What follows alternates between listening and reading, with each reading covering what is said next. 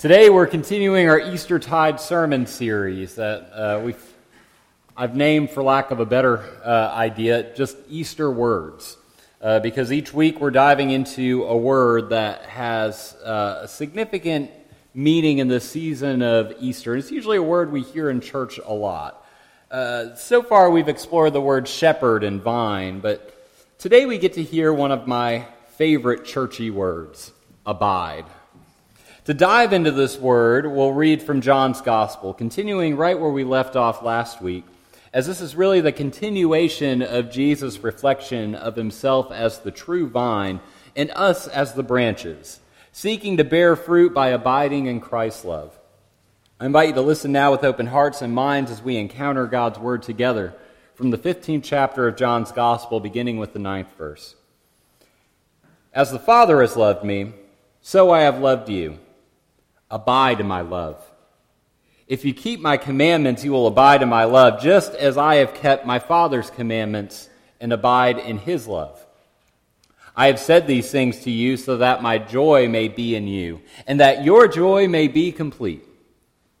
This is my commandment, that you love one another as I have loved you. No one has greater love than this, to lay down one's life for one's friends. You are my friends if you do what I command you. I do not call you servants any longer, because the servant does not know what the master is doing. But I have called you friends, because I have made known to you everything that I have heard from my Father. You did not choose me, but I chose you. And I appointed you to go and bear fruit, fruit that will last, so that the Father will give you whatever you ask him in my name. I am giving you these commands so that you may love one another. This is the word of the Lord. Thanks be to God.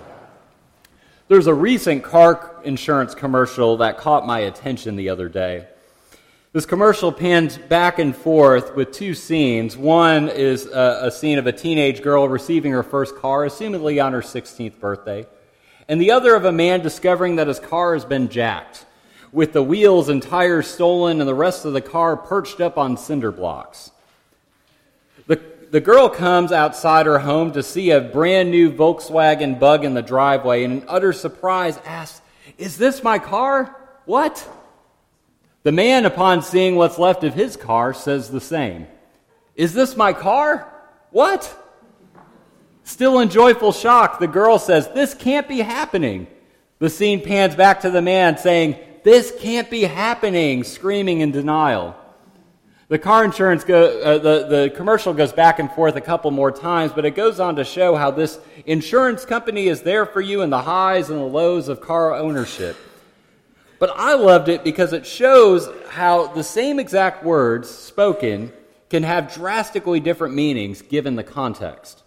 The joy of a teenager getting their first car, I remember that one, and the shock of having your car ripped off, the same statements, the same words spoken, can have drastically different meanings given the circumstances.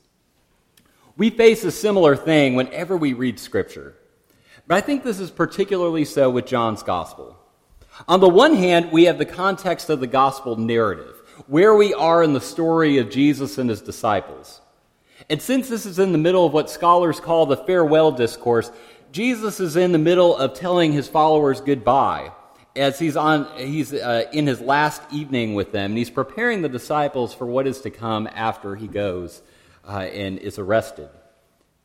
On the other hand, we have the context of the gospel community, the early Christian community to whom John addresses his gospel at the end of the first century, which is some 3 generations after Jesus.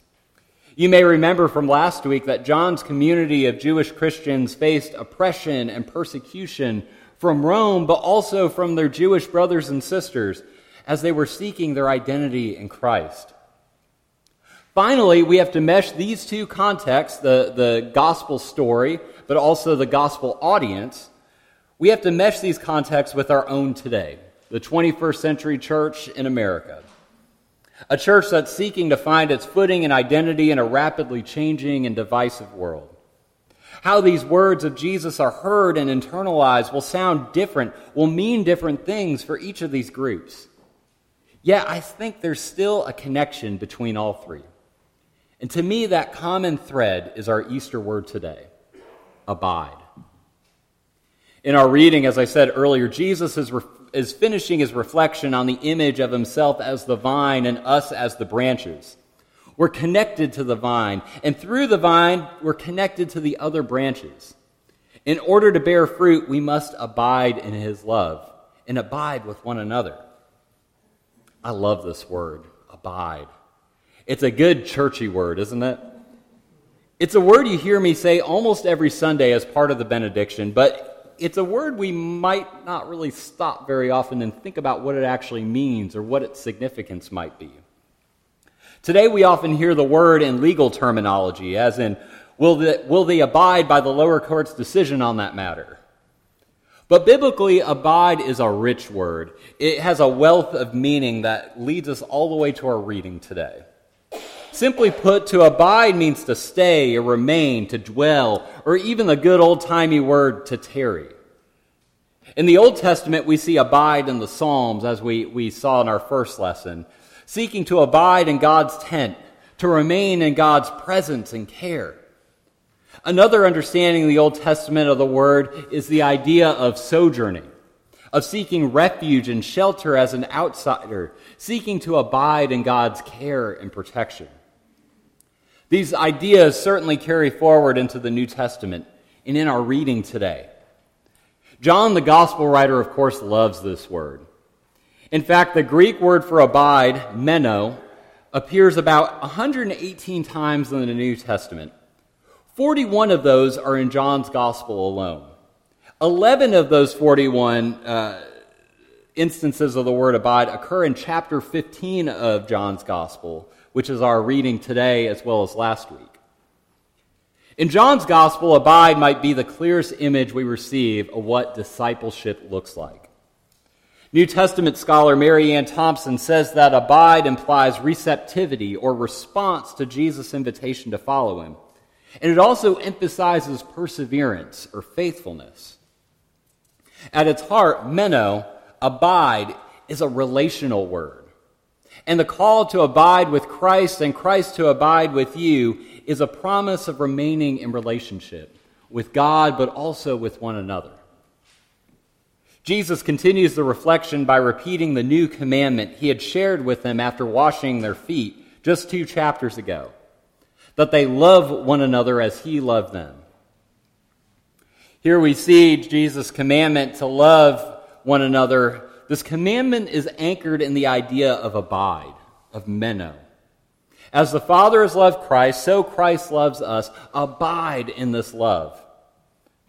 Rudolf Bultmann, who is probably the most prolific scholar on the Gospel of John, says here that God's love for Christ and Christ's love for us serves as both the model for us to love one another, but it's also the motive power through which we are able to love one another. In other words, it's both the benchmark from which we measure our love for one another, but at the same time, it's also the driving force. It's what powers our ability to love each other. God's love for Christ and Christ's love for us serve as models, as benchmarks for our love, and it's a high bar indeed. But it's not one that's meant to discourage us. This love is a benchmark, but it's also the driving force, the power that it powers our ability to love one another, to embrace and boldly love our neighbors. Whether we're the disciples fearing the loss of our rabbi, or we're John's community facing persecution on all fronts, or we're the church today grappling with discipleship in a divisive world, this idea starts to connect of abiding love. From God to Christ, from Christ to us, from us to each other. This abiding love becomes the glue of Christian community. Jesus' call for abiding love is a call for a mutual, reciprocal love. He goes on to say that you are my friends if you follow my commandments. And later, I no longer call you servants, but friends. There are a number of Greek words one could use for friends, but what's interesting is that the word used here is philos, as in one of the Greek words for love. Philos, think the city of Philadelphia, the city of brotherly love. Philos can certainly be translated as friends, but a better translation, I think, here is ones who are loved, or just simply beloved. When we abide in Christ's love by loving one another, we are no longer servants. We're philos, friends, ones who are loved, beloved. Friends, I think this right here is the Easter reality of that word abide.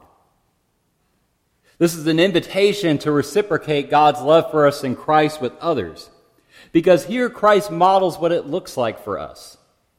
Here he raises the status of his followers from servants to friends, to loved ones. He no longer considers us as his followers to be servants, the Greek word here, doulos, but rather as loved ones, philos. Abiding in Christ's love means loving one another. Loving one another means seeing and treating everyone we meet as philos, not doulos.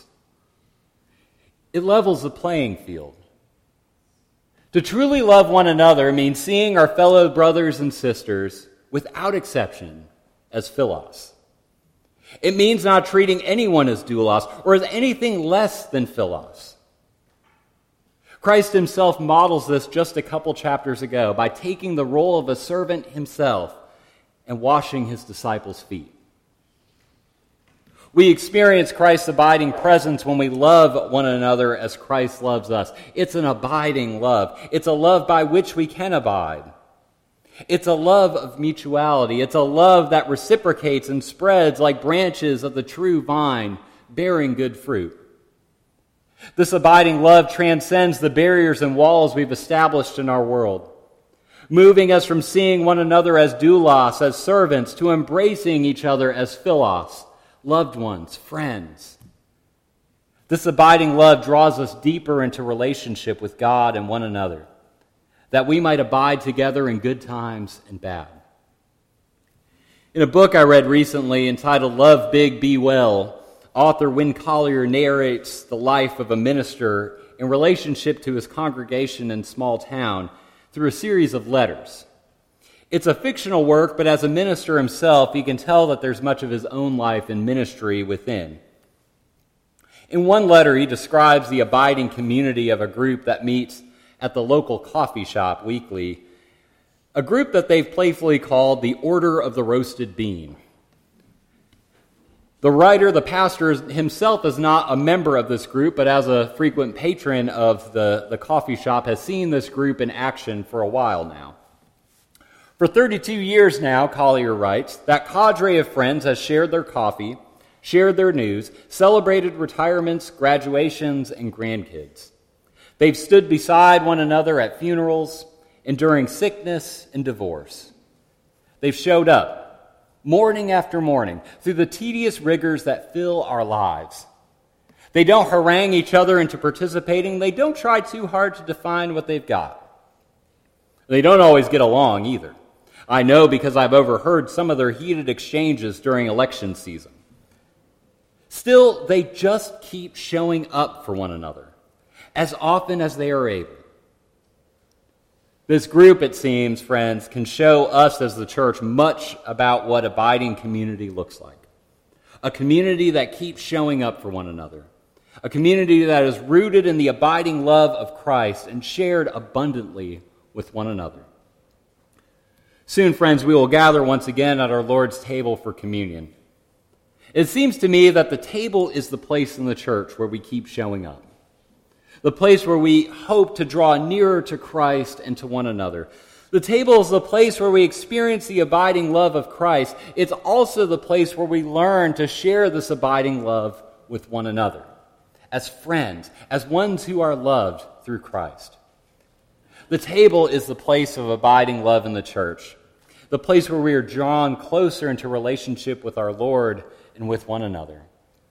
Rich and poor, young and old, liberal and conservative, and you can go on from there. This is the place where we are fed by our risen Lord and are able to see one another as philos, as friends, as loved ones. So, beloved, may we abide in this love of God we know so surely through our Lord Jesus Christ, who is himself the King of love. In the name of the Father, and of the Son, and of the Holy Spirit, amen.